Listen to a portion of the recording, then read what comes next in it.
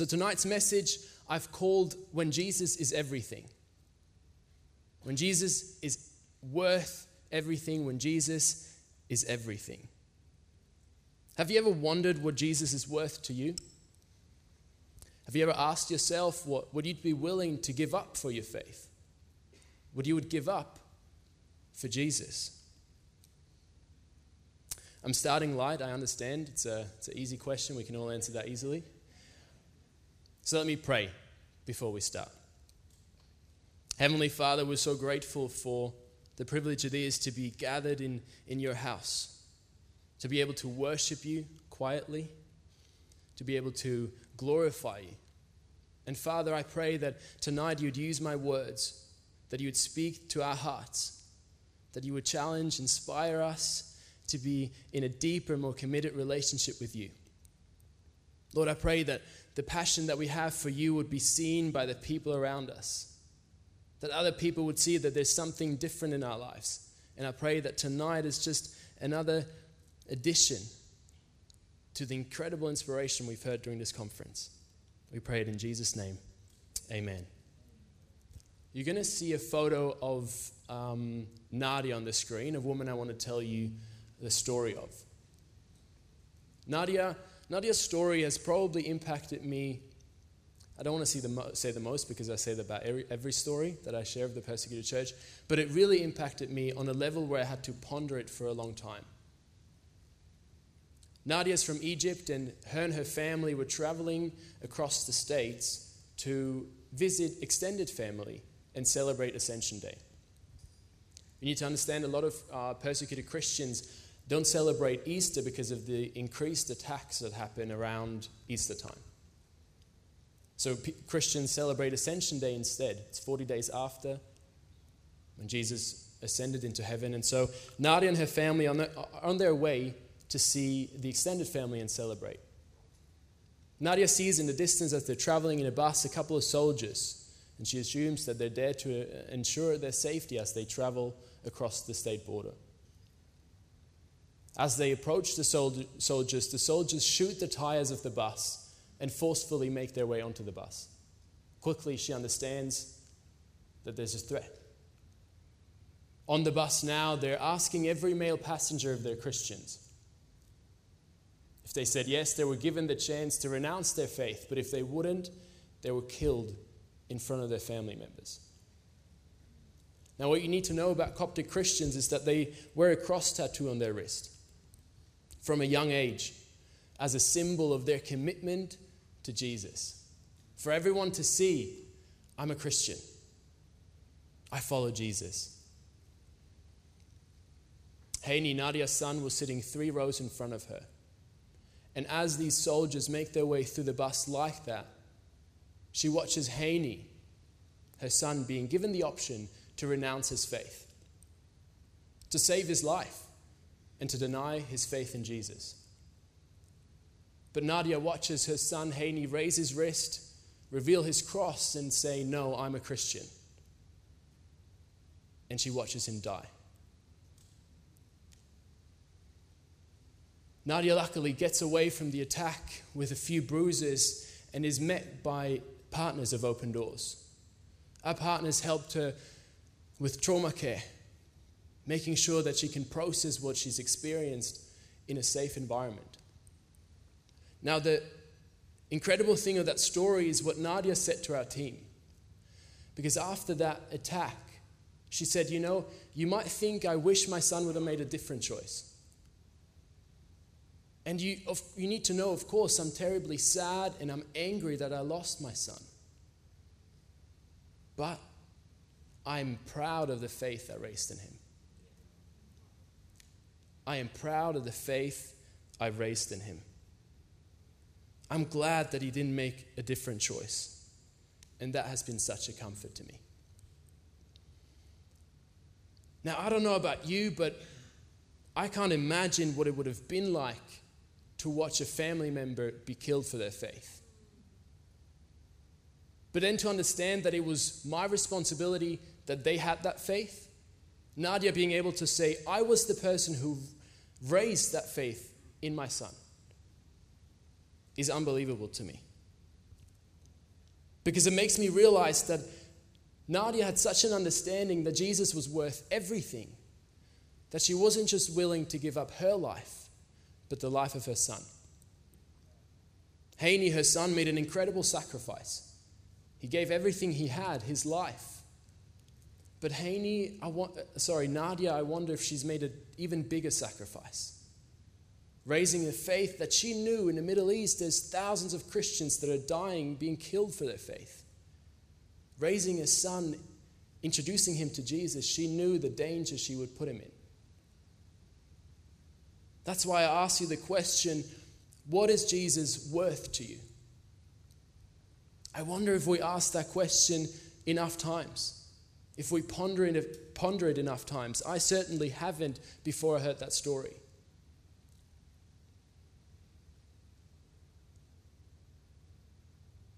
I will never comprehend what Nadia went through.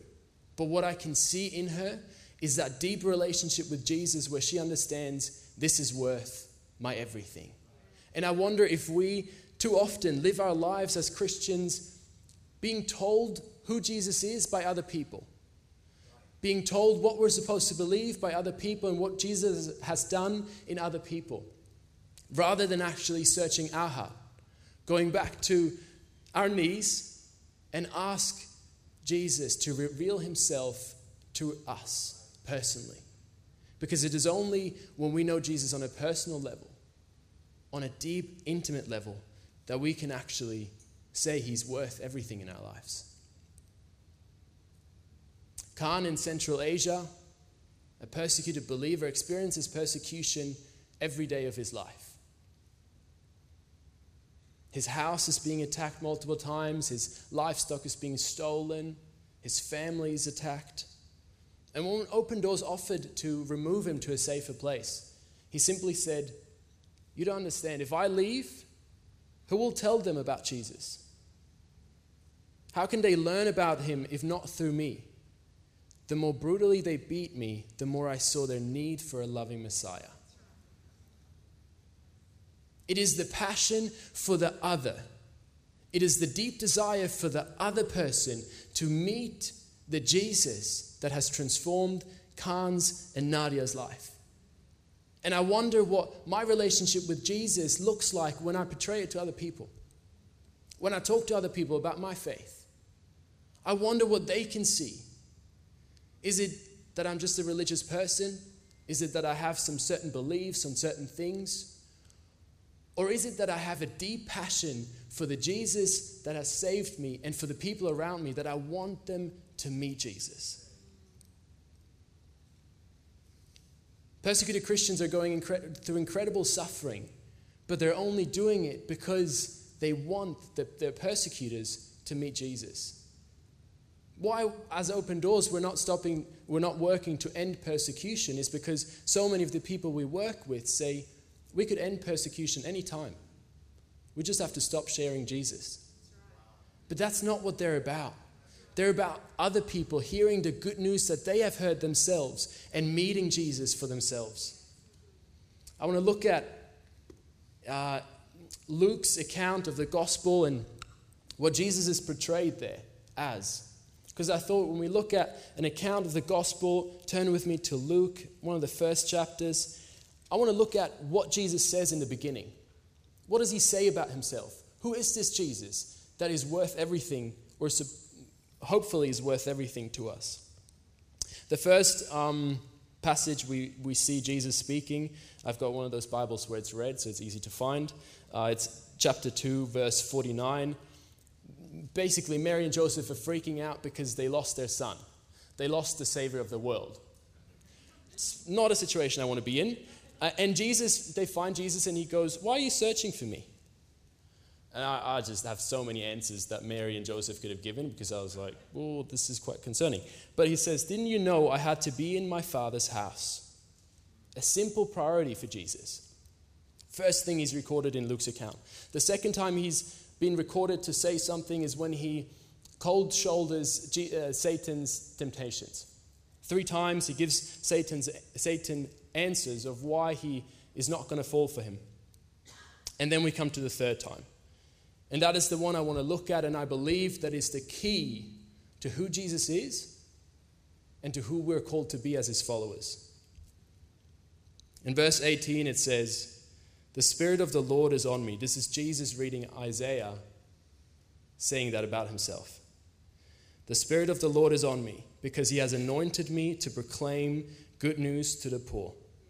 He has sent me to proclaim freedom for the prisoners and recovery of sight for the blind, to set the oppressed free, to proclaim the year of the Lord's favor." This is the God we serve. This is the Jesus that we get to follow, a God that has come to set the captives free, to wipe the slate clean and create justice for everyone. To proclaim the year of the Lord's favor, Jesus is referring, or Isaiah, Jesus refers to Isaiah, and Isaiah refers to the law, where the year of the Lord's favor is a year that every 50 years was supposed to come around for the people of Israel. Every 50th year there was supposed to be a wiping out of debts, reallocation of land back to the people that originally had it. Can you imagine a society where debt is eradicated every 50 years? Where you get a fresh start? Where the slaves are freed, the oppressed are freed? That is the kind of world that Jesus is presenting here. Jesus' ministry was inaugurating the kingdom of God, God's reality of this world. A reality where there's no injustice, where there's no poor, where there's no slaves. And I find it so encouraging to know that when people ask me who Jesus is, I can point them to this. I can tell them that all the injustice they see in the world, that is what Jesus stands against. And that is what Jesus calls his followers to stand against with him. Nadia, Haney, and Khan, all of them, what they were doing is following Jesus and making sure that the people around them can meet Jesus. Understanding that Jesus is worth everything to them and therefore can be worth everything to the people around them. It's really why you have this conference every year. It's why you have Mission Sundays every Sunday. As I said before, the theme being the voice isn't a theme just for once. It's because this is the heartbeat of what it means to follow Jesus. The verse of this conference in Proverbs 31 verse 8 reads, "To speak up for those who cannot speak for themselves, and draw justice for those being crushed. Yes, speak up for the poor, helpless, and see that they get justice." That is our call as followers of Jesus. That we make sure that we speak up for those who can't speak for themselves. That we follow in Jesus' footsteps as he has brought justice for the people that are experiencing injustice. One of my favorite statements from a partner in the persecuted church is in the Middle East. When he was being asked if he was going to leave the area he was in because of the war and the devastation, he responded with, he mentioned that a lot of UN ambassadors had left the region. All the support they had left. But he said, if Christians would leave, it would be a disaster because heaven's ambassadors would be gone. He compared followers of Jesus he described followers of Jesus. He described himself as an ambassador of heaven. And I love that picture because it makes you realize, again, what heaven is all about. Heaven is all about that we invade this earth with the good news of Jesus, that people can hear what Jesus has done for them and what he's got planned for their life.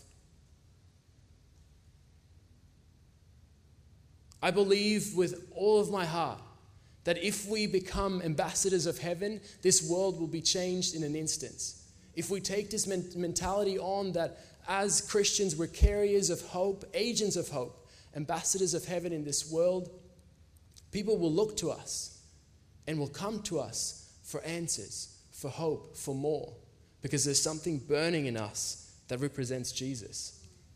See, this life is not about waiting for heaven, but rather it's about living under the rule of God And as new creations, in the here and now, as heaven's ambassadors, inviting our families and friends and neighbors to come along, not to have all the answers, not to know better than them or know exactly who God is and what he looks like and describe him, but really just to live a life following him, inviting people to come along. So often we shock people by telling them what a Christian needs to be or what God is and what he's not, when rather we're called to invite them on the journey. Come along. I don't have all the answers, but what I do know is that Jesus is worth everything to me.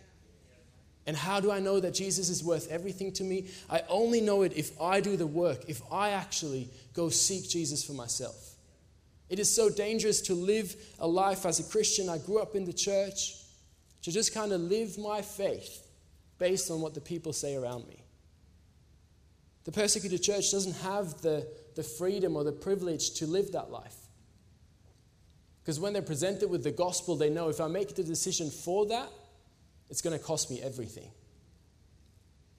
And so that's why I believe it's important that we're aware of the persecuted church, that we can be asked those reflective questions and go, while I don't have to pay everything for my faith, I need to know what I'd be willing to pay. What costs am I willing to count for my relationship with Jesus?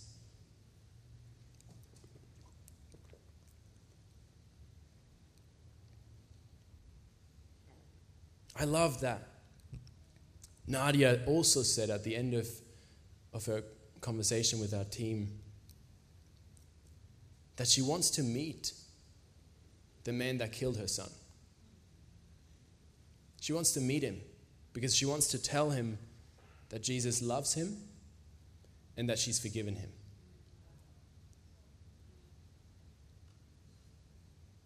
And every time I think of that, I just wonder, would I be able to do that? Would I be able to do that?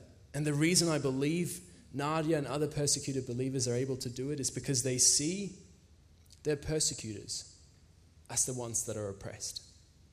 They see their persecutors as the ones that need to be set free. They see their persecutors as the ones that are enslaved.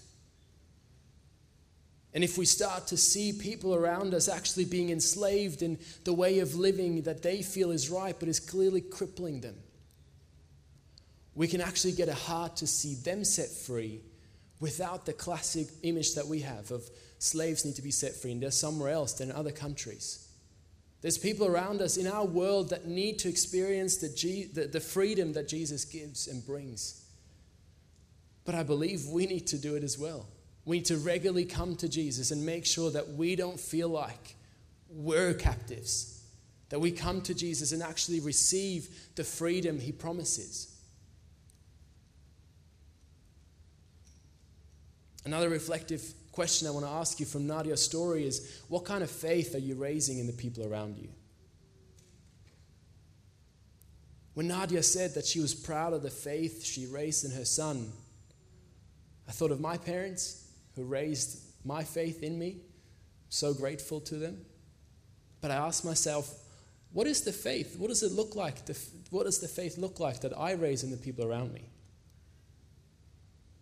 What do people see in me that I pass on to the people I introduce to Jesus? As a church, you have the vision to invite 1,000 people, introduce 1,000 people to Jesus in the next 1,000 days. And I cannot wait to see that happen. But what will be key in that process is that you are genuinely showing them your relationship with Jesus. That they come into a place where they see people just trying to figure it out. They don't have it all together, but they're trying to figure it out as they follow Jesus. As Jesus is worth everything to them. Every time a new person will come in, they will need to see your faith. They can't just see Jack's, Carol's, Mitch's faith. They need to see yours. And the beautiful thing about this conference is that it's the 18th, 19th conference, and that next year will be the next one and the next one. This isn't stopping, which means all these people that are joining are going to be part of helping reach more people, helping reach more communities for Jesus. But that's only going to happen if they catch your heart. If they understand your passion that you have for Jesus and the people around you.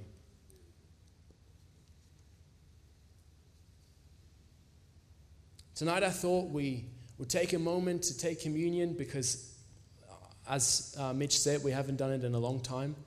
And it is a bit different with these cute cups, but that's okay. And I thought we'd do that because it's a special moment for us believers to think back to the time when Jesus had communion with his disciples. When he did it, he told his disciples to do it often in remembrance of him. And as we heard all the stories, and as I hope you're inspired to just dig deeper in your own relationship with God, as we ponder over scriptures in Luke where Jesus is saying who he is, that it is his heart to set the captives free, that we can come along and be the voice for the voiceless. As we ponder all of that, I want to encourage us to firstly think of Jesus' death and resurrection for ourselves. And as I can hear, you're all getting ready, which is very good. So the first one, I want us to ponder on our own lives. Think of what God has done in our lives.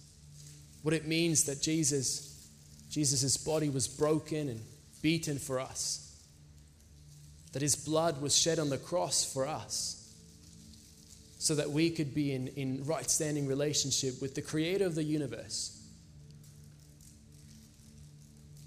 And then I want you to be aware of the fact that we get to do it with our brothers and sisters next to us. That we get to do it in a room, in an atmosphere of faith and encouragement, left and right, almost standing shoulder to shoulder. I want you to think for the second time we're going to take it. For all the believers, all our sisters and brothers around the world that don't have the opportunity to do this in community. Who maybe haven't had the chance to take communion in many years because they're in prison. Who haven't had the encouragement, presence of a fellow believer next to them in years because they're not allowed to meet. And I want us to remember them because they're paying an incredible price for their faith. So let me take the cup, take the bread. I'm going to read to us what Jesus did in Matthew 26:26. We read, while they were eating, Jesus took the bread, and when he had given thanks, he broke it and gave it to his disciples, saying, "Take and eat. This is my body." So let's eat.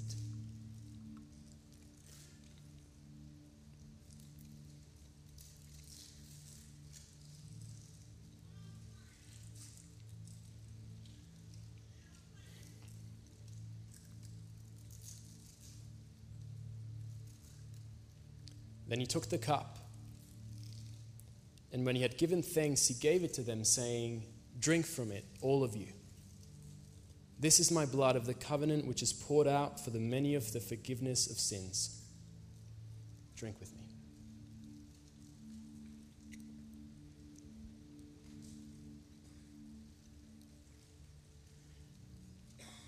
Heavenly Father, we're so grateful for the opportunity we have to remember you in this way. For the opportunity that we can remember you together in community as a family of believers.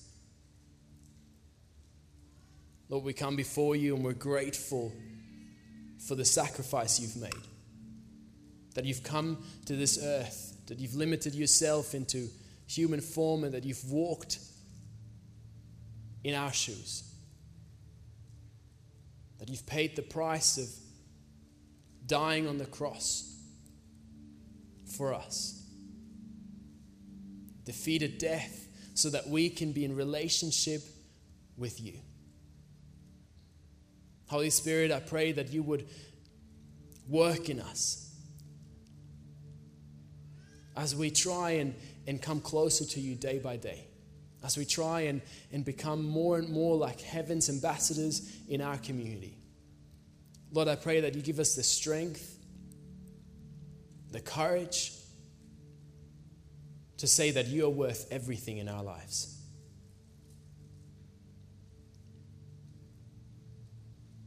Amen. So maybe you've already prepared the second cup or not. Do it now. I love this moment because as we are free, as we're able to meet, Jesus made us remember something so crucial in our life with something so simple. He had a meal with friends. He was sharing food, and he made sure that something that most likely for the rest of history people will eat is bread, people will drink wine. And he made sure that these symbols remind us of the past that we're forgiven of, the present that we're able to walk in confidence into the throne room of God, and into the future that we have a hope for eternity. But in reality today, there's over 300 million Christians that are not able to have meals with their friends around the table. They're not able to share their faith experience with their brothers and sisters because of their faith. And so as we take this communion for the second time, I want you to think of our brothers and sisters in Central Asia that we're helping this year, the deaf community that is experiencing revival but is experiencing double persecution, firstly for their faith in Jesus, but also for the fact that they're disabled. For the Christians around the world that are not able to meet because they're in prison because of their faith. And so in remembrance of them, let's do it again. I'm going to read from the same passage again. While they were eating, Jesus took the bread, and when he had given thanks, he broke it and gave it to his disciples, saying, "Take and eat. This is my body."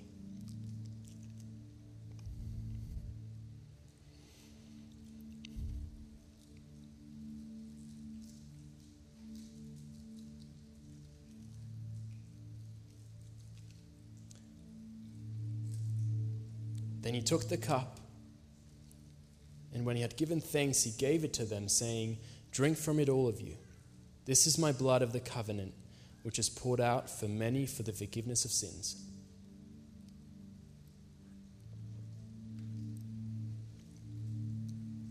God, we come before you again in awe and wonder. Lord, we're grateful for the relationship we get to have with you. And we bring before you tonight every believer around the world that isn't free to celebrate and remember you in this way. Lord, we pray that you'd continue to give them the strength they need, the courage to walk their lives boldly, telling everyone, everywhere, that Jesus is worth everything. Lord, I pray that you would remind them tonight that there's a global body of believers around the world that haven't forgotten about them, that have committed to continue to supporting them no matter what it takes.